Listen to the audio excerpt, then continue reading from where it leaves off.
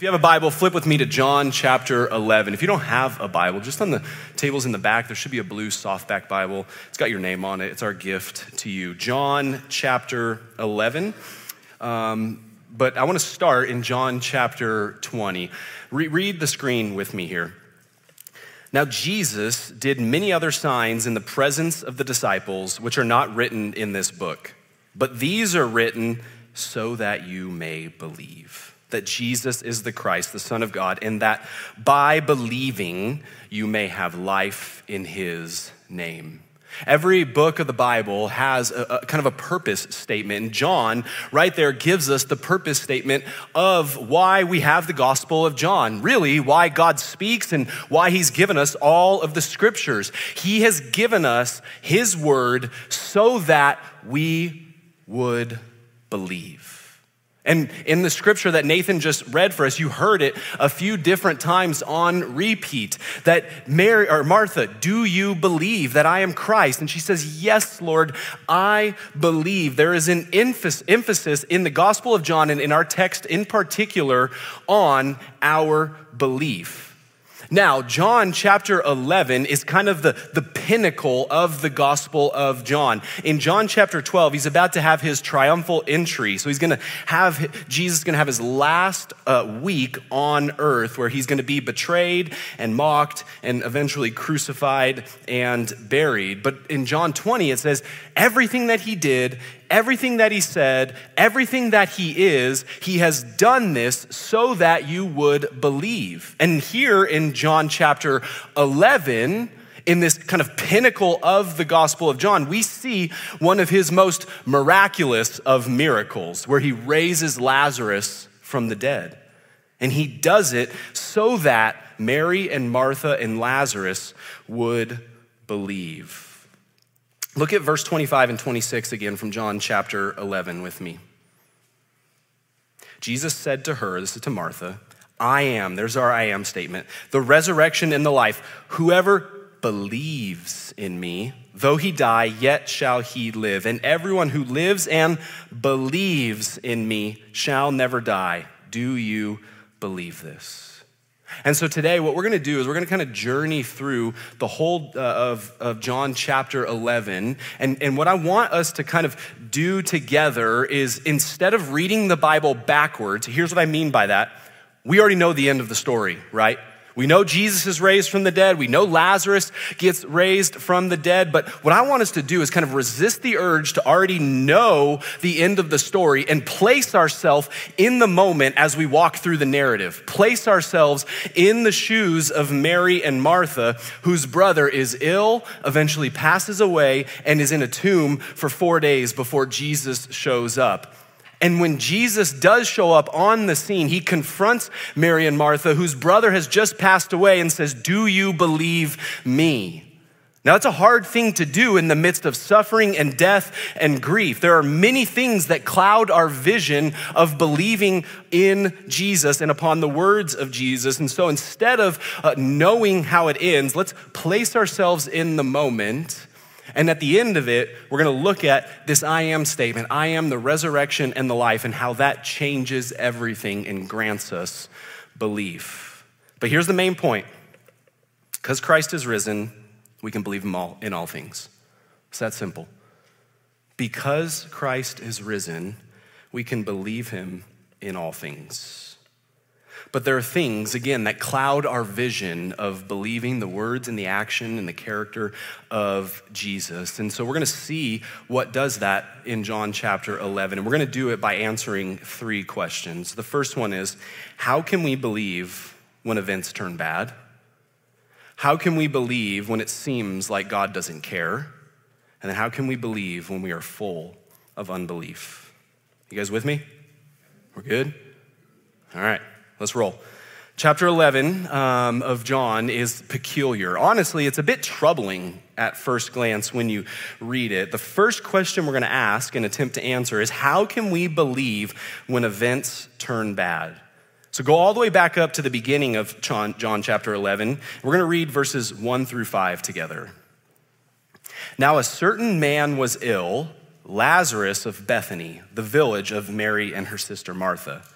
It was Mary who anointed the Lord with ointment and wiped his feet with her hair, whose brother Lazarus was ill. So the sisters sent to him, that's Jesus, saying, Lord, he whom you love is ill. But when Jesus heard it, he said, this illness does not lead to death. It is for the glory of God, so that the Son of God may be glorified through it. Now Jesus loved Martha and her sister Mary and Lazarus.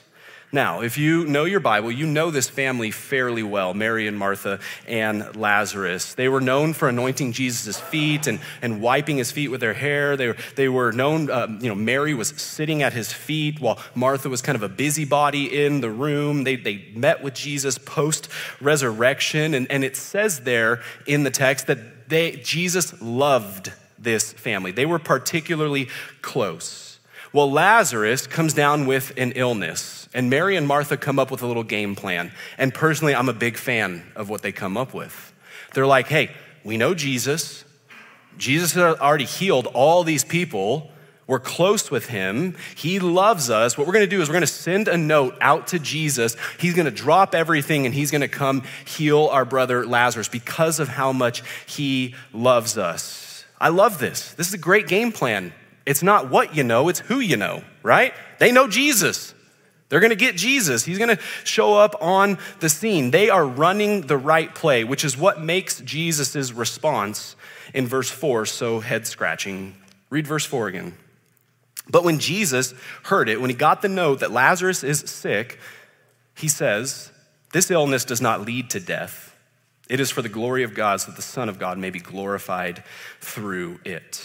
It's a common illness. He says he's not going to die from it. But that's actually not really what Jesus is communicating in that passage. What Jesus is saying in the original language is actually a little bit like a riddle.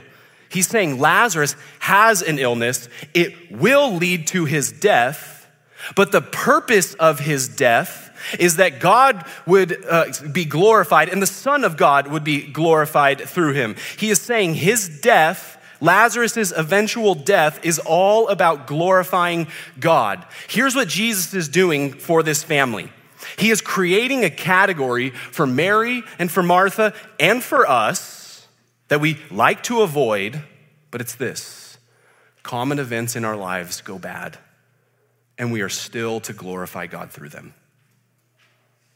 He is creating a category of suffering, even and especially for the Christian, and how there is purpose in suffering. A sickness that most often would not lead to death does lead to death, but Lazarus' death ultimately doesn't end in death. It ends in his life and God being glorified through his resurrection and healing.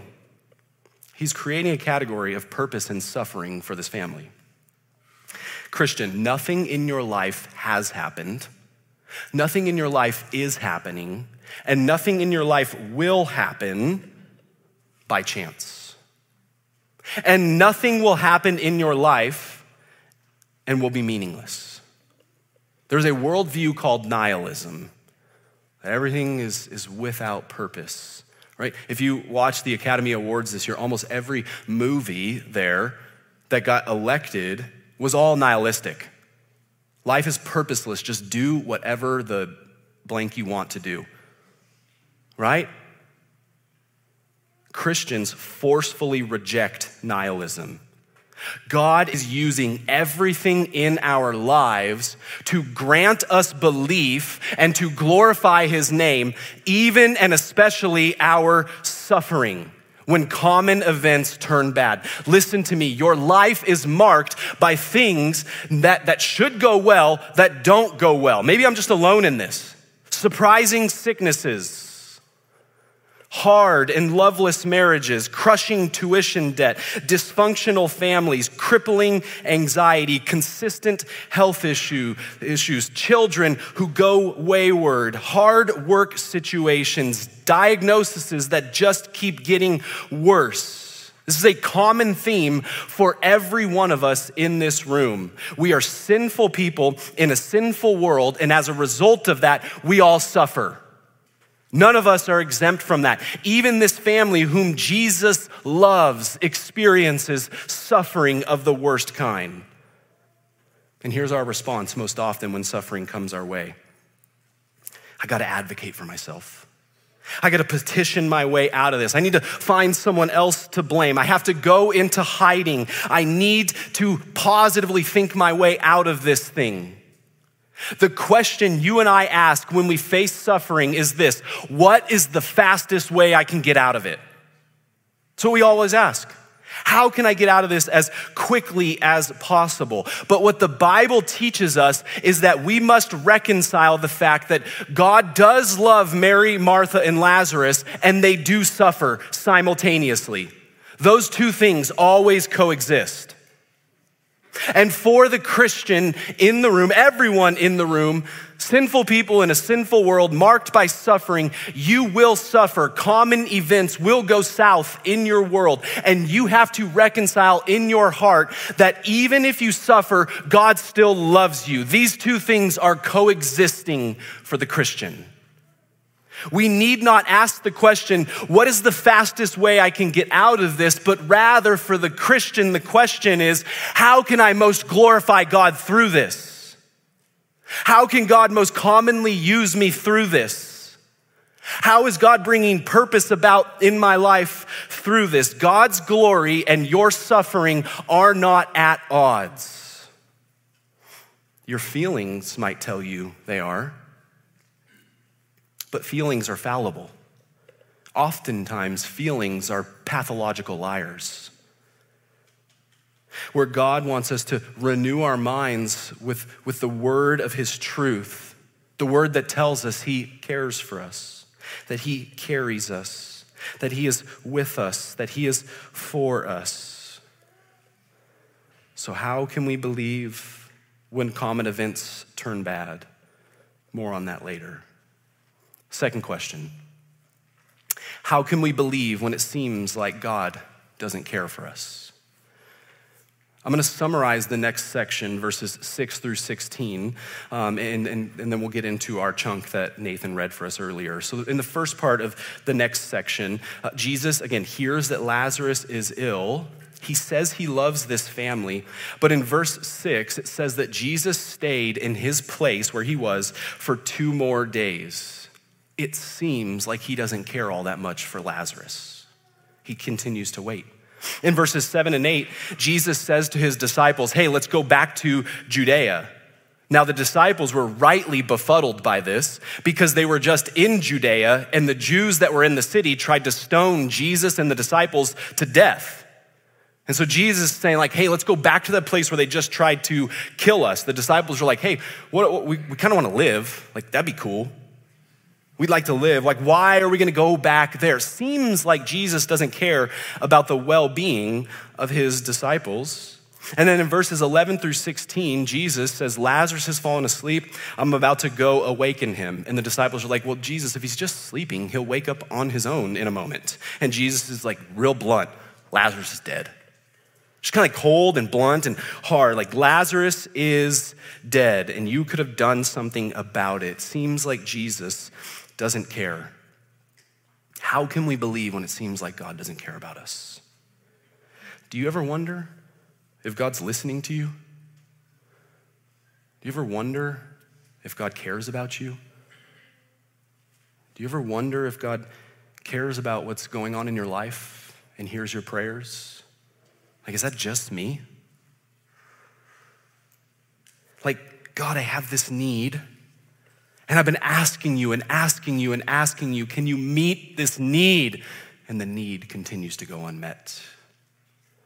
God, I've got this anxiety and I want to be freed from this anxiety, but the more and more that I pray, the more and more the anxiety increases in my life and grips me. God, I struggle with this sin and I so badly want to overcome this sin, but I just can't do it, but I keep coming to you to free me from this sin, but you're not hearing me because you're not freeing me from this sin. God, I have these broken relationships. I really want you to mend these things, and I've prayed and I've asked and I've worked, and you, God, just have not come through. God, do you care about me? Look at verses 14 and 15 of John 11.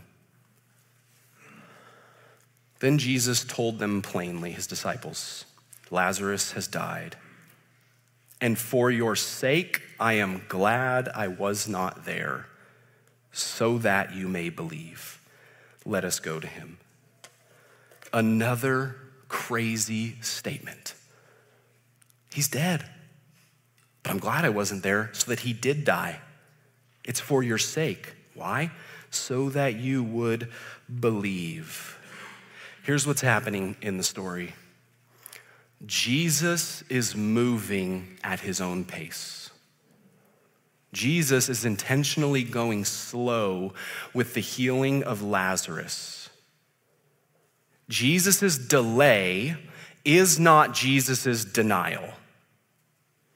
Okay, so he's moving slow. He's not hearing their prayers. He's not responding to their note. As a matter of fact, in verse 17, it says that he shows up on the scene 4 days after Lazarus has been buried in the tomb. Now, this is important because in Jewish thought, the body and the soul stayed united for 4 days after death. So there's like a little bit of hope left that after 4 days, Lazarus would still come back to life. But then once it was 5 days, man, the soul is gone. There is no hope for him. So if we actually kind of do the math here, Mary and Martha write a note. There's a runner that goes to Jesus. He stays in his place for 2 more days. Then he goes on to Judea. Eventually he travels back to Bethany. Lazarus has already been buried for 4 days. This is a week or more between Mary and Martha reaching out to Jesus and Jesus showing up on the scene. He is moving slow, and in his slowness, here's what Jesus is doing for Mary and Martha.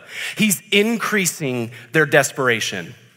He is increasing their desperation. We see in verses 18 through 20 that Mary hears that he's coming and she sprints to Jesus. She sprints to Jesus because she is desperate to see him and desperate for him to get there. And here's why desperation is a gift, why Jesus moving slowly is a gift for us. Desperation reveals to us what we place our faith in.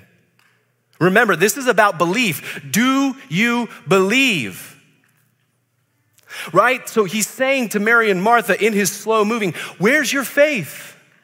Is your faith in your brother getting well? Is your faith in your brother getting medical treatment? Is your faith in your brother never getting sick? Or is your faith in me?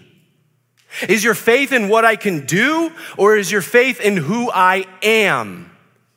And here's what Jesus does for us. When we're suffering in our lives, when common events turn bad, Jesus oftentimes does move slow. Think about those scenarios I just painted. I have this need, I need you to meet this need, and it goes unmet. I have this anxiety, I want to be freed from this anxiety, but it just continues to increase. This relationship I need mended, this struggle from sin I need to be freed from. Jesus sometimes moves slowly in our lives because he wants to reveal to us what our faith is in. He wants to show us, what are we trusting? Do I just want an absence of anxiety in my life, or do I want faith in Jesus?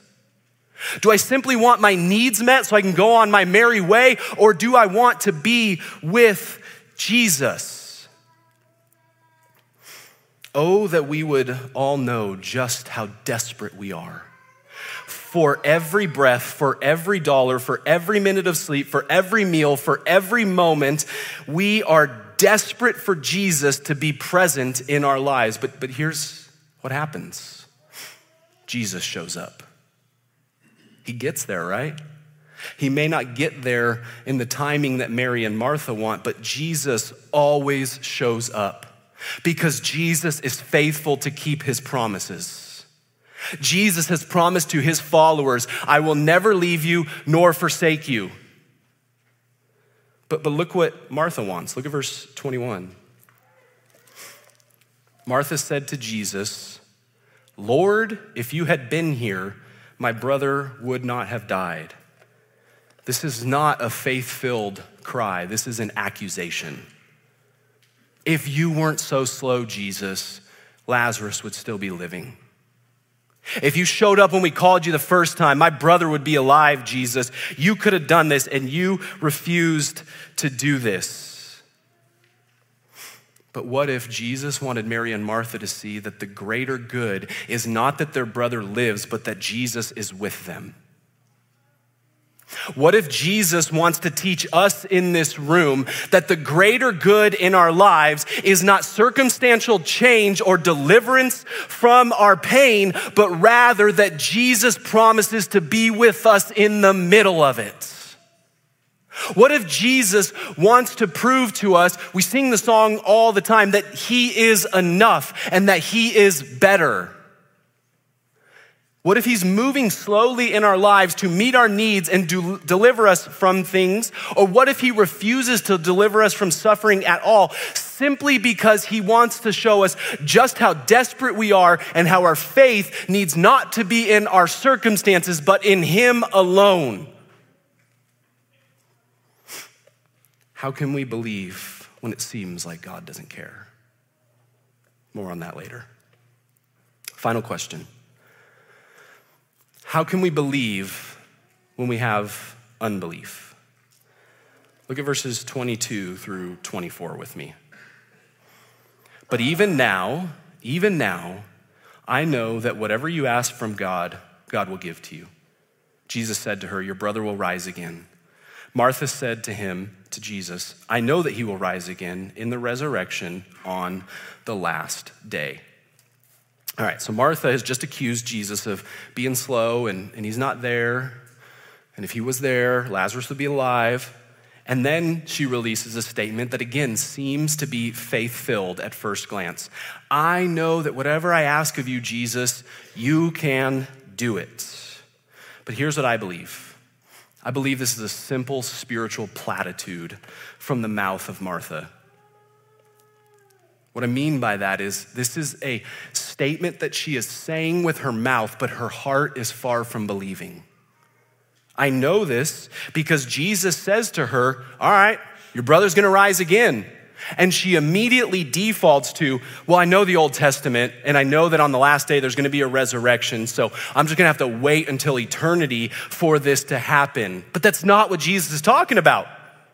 Jesus is talking about right here and now, your brother can be raised again, Mary and Martha, but she is just simply giving a spiritual platitude. Yeah, whatever, I know theology, God.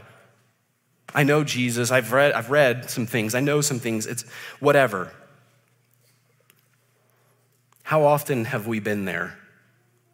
There's a type of unbelief in the scriptures that is marked by blasphemy and rebellion, and that is sinful, and we repent of that. But there is also a category of unbelief in the scriptures where we are struggling to believe the promises of Jesus. Maybe because we're suffering, maybe because people have sinned against us, maybe because we just live in a broken world, whatever it is. But there is a type of unbelief that is just marked by doubt because of the world we live in. And Jesus does not say that is sinful. He says, come to me in your doubt and unbelief. I mean, how often have we been there with these spiritual platitudes where we say things with our mouths because we know they're the right things to say, but our hearts are miles away from the confession of our mouths. Jesus, you are so good. We say it, but our hearts can't grasp it. Jesus, you are faithful. You're with me. We say it, but the lives that we lead tell a different story. Jesus, you love me. We say it, but the shame of our sin won't let us walk in receiving his love. Jesus, you give me peace. We say it, but the frenetic nature of our presence betrays the confession of our mouth. Just like Martha, we have this unbelief where our mouths say one thing and our hearts believe another thing, and we are simply walking in spiritual platitudes. But look at the treatment that Jesus gives to Martha. Right, God, you can do it, whatever, do it. I kind of believe, but I don't really believe at all. Here's how Jesus responds. You pathetic woman, how dare you? Who do you think you are with your doubt and your unbelief? Get away from me, you don't belong here. No. Not a condemning word from Jesus. Not a word from Jesus, get away from me. Not a word of how dare you. Not a word of I'm coming down hard on you, Martha. Jesus never condemns our belief, even if it's a spiritual platitude. Right? Jesus gives a reassuring word to Martha. Your brother's gonna be fine. He's gonna live. Trust me. So friends, what I'm saying in this is, how can we believe when we don't have belief? We keep confessing with our mouths until eventually our hearts match up. Okay? When you're suffering, when things are hard, when you're down, when you're struggling to believe, keep on praying. Pray until you pray. You know what I'm saying there? Pray until you actually pray. And keep on. Remember, Jesus is slow sometimes. He doesn't say be prayerless when I'm slow. Keep coming, keep knocking. So sometimes we call these seasons of our lives desert seasons or dry seasons. And everyone that's from the desert feels like mocked by that. Like, the desert's not that bad. It's kind of bad. We call it this desert season where I'm going to your word, Jesus, but it's just so dry. And don't give up. Don't give up. Even if your heart and your mouth are far, just keep, Dory, just keep swimming. Just keep going to the word. Just keep going to the word. Just keep going to the word. Eventually, you're going to find that oasis in the middle of the desert. Standing and singing, confessing and praying, taking communion, showing up to church, getting in community, continuing to serve. All of this, even if our mouths and our heart are far apart, if we keep pressing in, eventually those two things are going to be aligned because Jesus is faithful to meet us in our unbelief. He does not condemn us, but rather he says, thank you for continuing to come to me. Thank you for continuing to believe me. Eventually, he will break through. How can we believe when we have unbelief? So there's all this tension in John chapter 11. God, how can I believe when common events in my life continue to go bad? How can I believe when suffering marks my existence? God, how can I continue to believe when it seems like you just don't care about me? You don't hear me, you're not near to me. God, how can I believe when my mouth and my heart are far from each other and I just have unbelief? What do we do with all this? Friends, our gospel call is not a call to believing in an abstract principle. Our gospel call is not a call to believing in a set of events or actions. Our gospel call is a call to believe upon a person. The gospel call is the call of Jesus. Jesus is the gospel. Look at verse 25 with me. Jesus says to Martha, I am the resurrection and the life. Whoever believes in me, though he die, yet shall he live. And everyone who lives and believes in me shall never die. Do you believe this? She said to him, yes, Lord, I believe that you are the Christ, the Son of God who is coming into the world. I am the resurrection and the life. I am the resurrection. I have risen, I will rise from the dead. That's what Jesus is saying to Martha. I put death to death. Jesus murders death. Death has been swallowed up into victory. Jesus has taken the sting of death so that if you believe upon him, you too will rise from the grave. Jesus has put death to death. It's not just that though. He says, I am the resurrection and the life. He doesn't just possess life. He doesn't just give life. He is life. Jesus is life. And for the Christian, belief in Jesus is life eternal. So what is our belief about? Where do we direct our belief? Just like Martha. Yes, Lord, I believe you. Not a set of events, not an abstract principle, not getting everything right. I believe you. I believe my feelings, Jesus. I believe about, whether or not you care about me. I gauge my belief on how strong my faith is. None of that is the gospel call. The gospel call is a weak and feeble belief in a strong and powerful Savior, where your feelings do not govern how faithful he is. where how much you think he cares about you changes whether or not he cares about you. Whether or not you can muster up the right type of faith where your heart and your mouth are aligned, if your belief is in Jesus, your belief is enough because Jesus is enough and he has been resurrected and so too will you. He has defeated death and he is in life eternal and so too will you. So how can I believe when things go bad?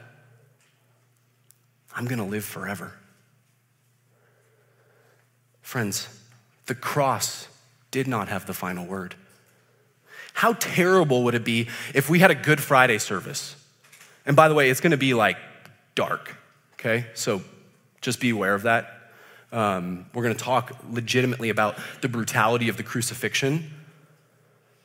How terrible would it be if we had that and we're like, don't ever come back again, that's where we're gonna end. The sour note of Good Friday. What if we ended there on the darkness of Good Friday? But the cross does not have the final word. The resurrection does.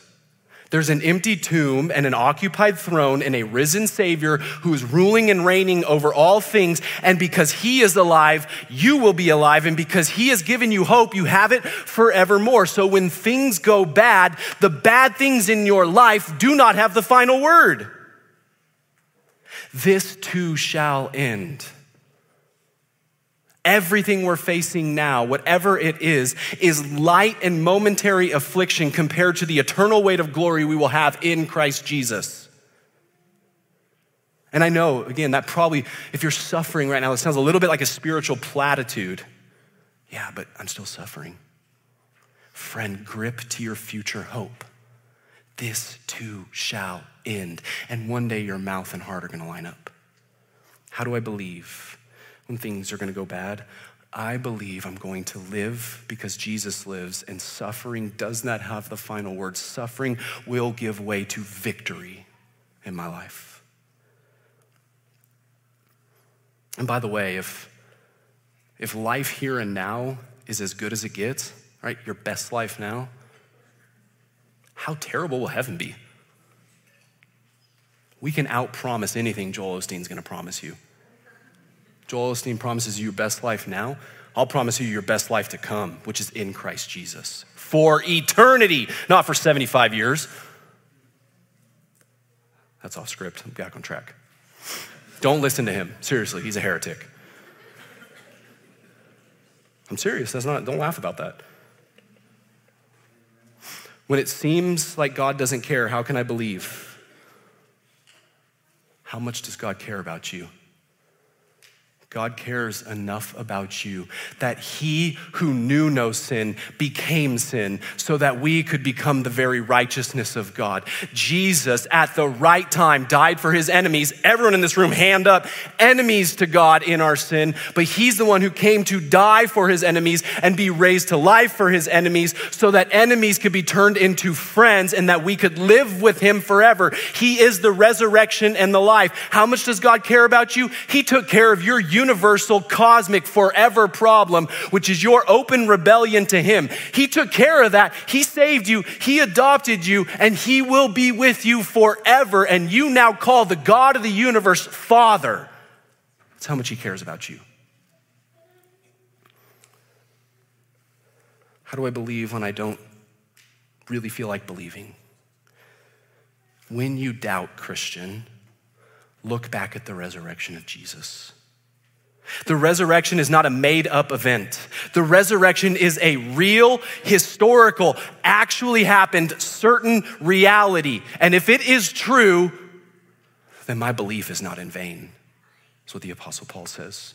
Everything I believe about Jesus and all of his promises are validated by his resurrection. So how do I believe when I don't have belief? Look back at the resurrection and teach your heart what is true, and eventually it'll catch up. All of this reminds me of the classic song, Because He Lives. And here's what this song teaches us. In the gospel, in Jesus, your future is always better than your past. Look at the lyrics. God sent his son They called him Jesus. He came to love and heal and forgive. He lived and died to buy my pardon.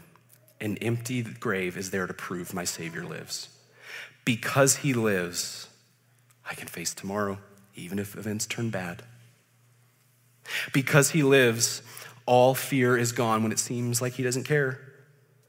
Because I know he holds the future and life is worth the living just because he lives. And then one day I'll cross the river. I'll fight life's final war with pain. Looking forward to that day. And then as death gives way to victory, I'll see the lights of glory and I'll know he lives.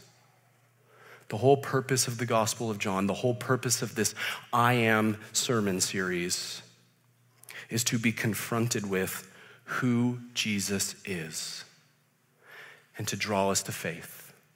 The question is, just like Martha got asked, do you believe? Do you believe? Pray with me. Father, we love you. We thank you for Jesus. We thank you that he has indeed tasted death so that we can have life forever. That he has taken our shame and put it on a cross. He has taken our sin and buried it in a tomb. He has been raised to new life, and when we believe upon him, we step into forgiveness of sins, life eternal, and relationship with you. I pray whoever in this room is far off, would you draw them near and grant them the gift of belief?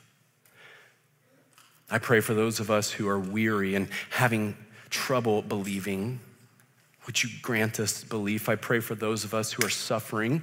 Would you grant us belief, not in circumstantial change, but in the fact that you are with us in the dark night? I pray for those of us who are hardened. Would you soften our hearts and give us belief? I pray for those of us who are stuck in sin. Would you deliver us from sin and grant us belief? Jesus, would you show us that you truly are the gospel, that you are our inheritance, you are our life, you are our joy, you are our hope, you are our peace, not changes in our lives, but you alone. Help us to set our eyes upon you and to never lose our focus, to put our gaze upon you and stay there in worship and wonder and awe. I pray for my friends in this room who are suffering. God, would you be near to them today? Would you show yourself to be faithful? Would you give them a reassuring promise? And would you show all of us just how much you love us? In Jesus' name, amen.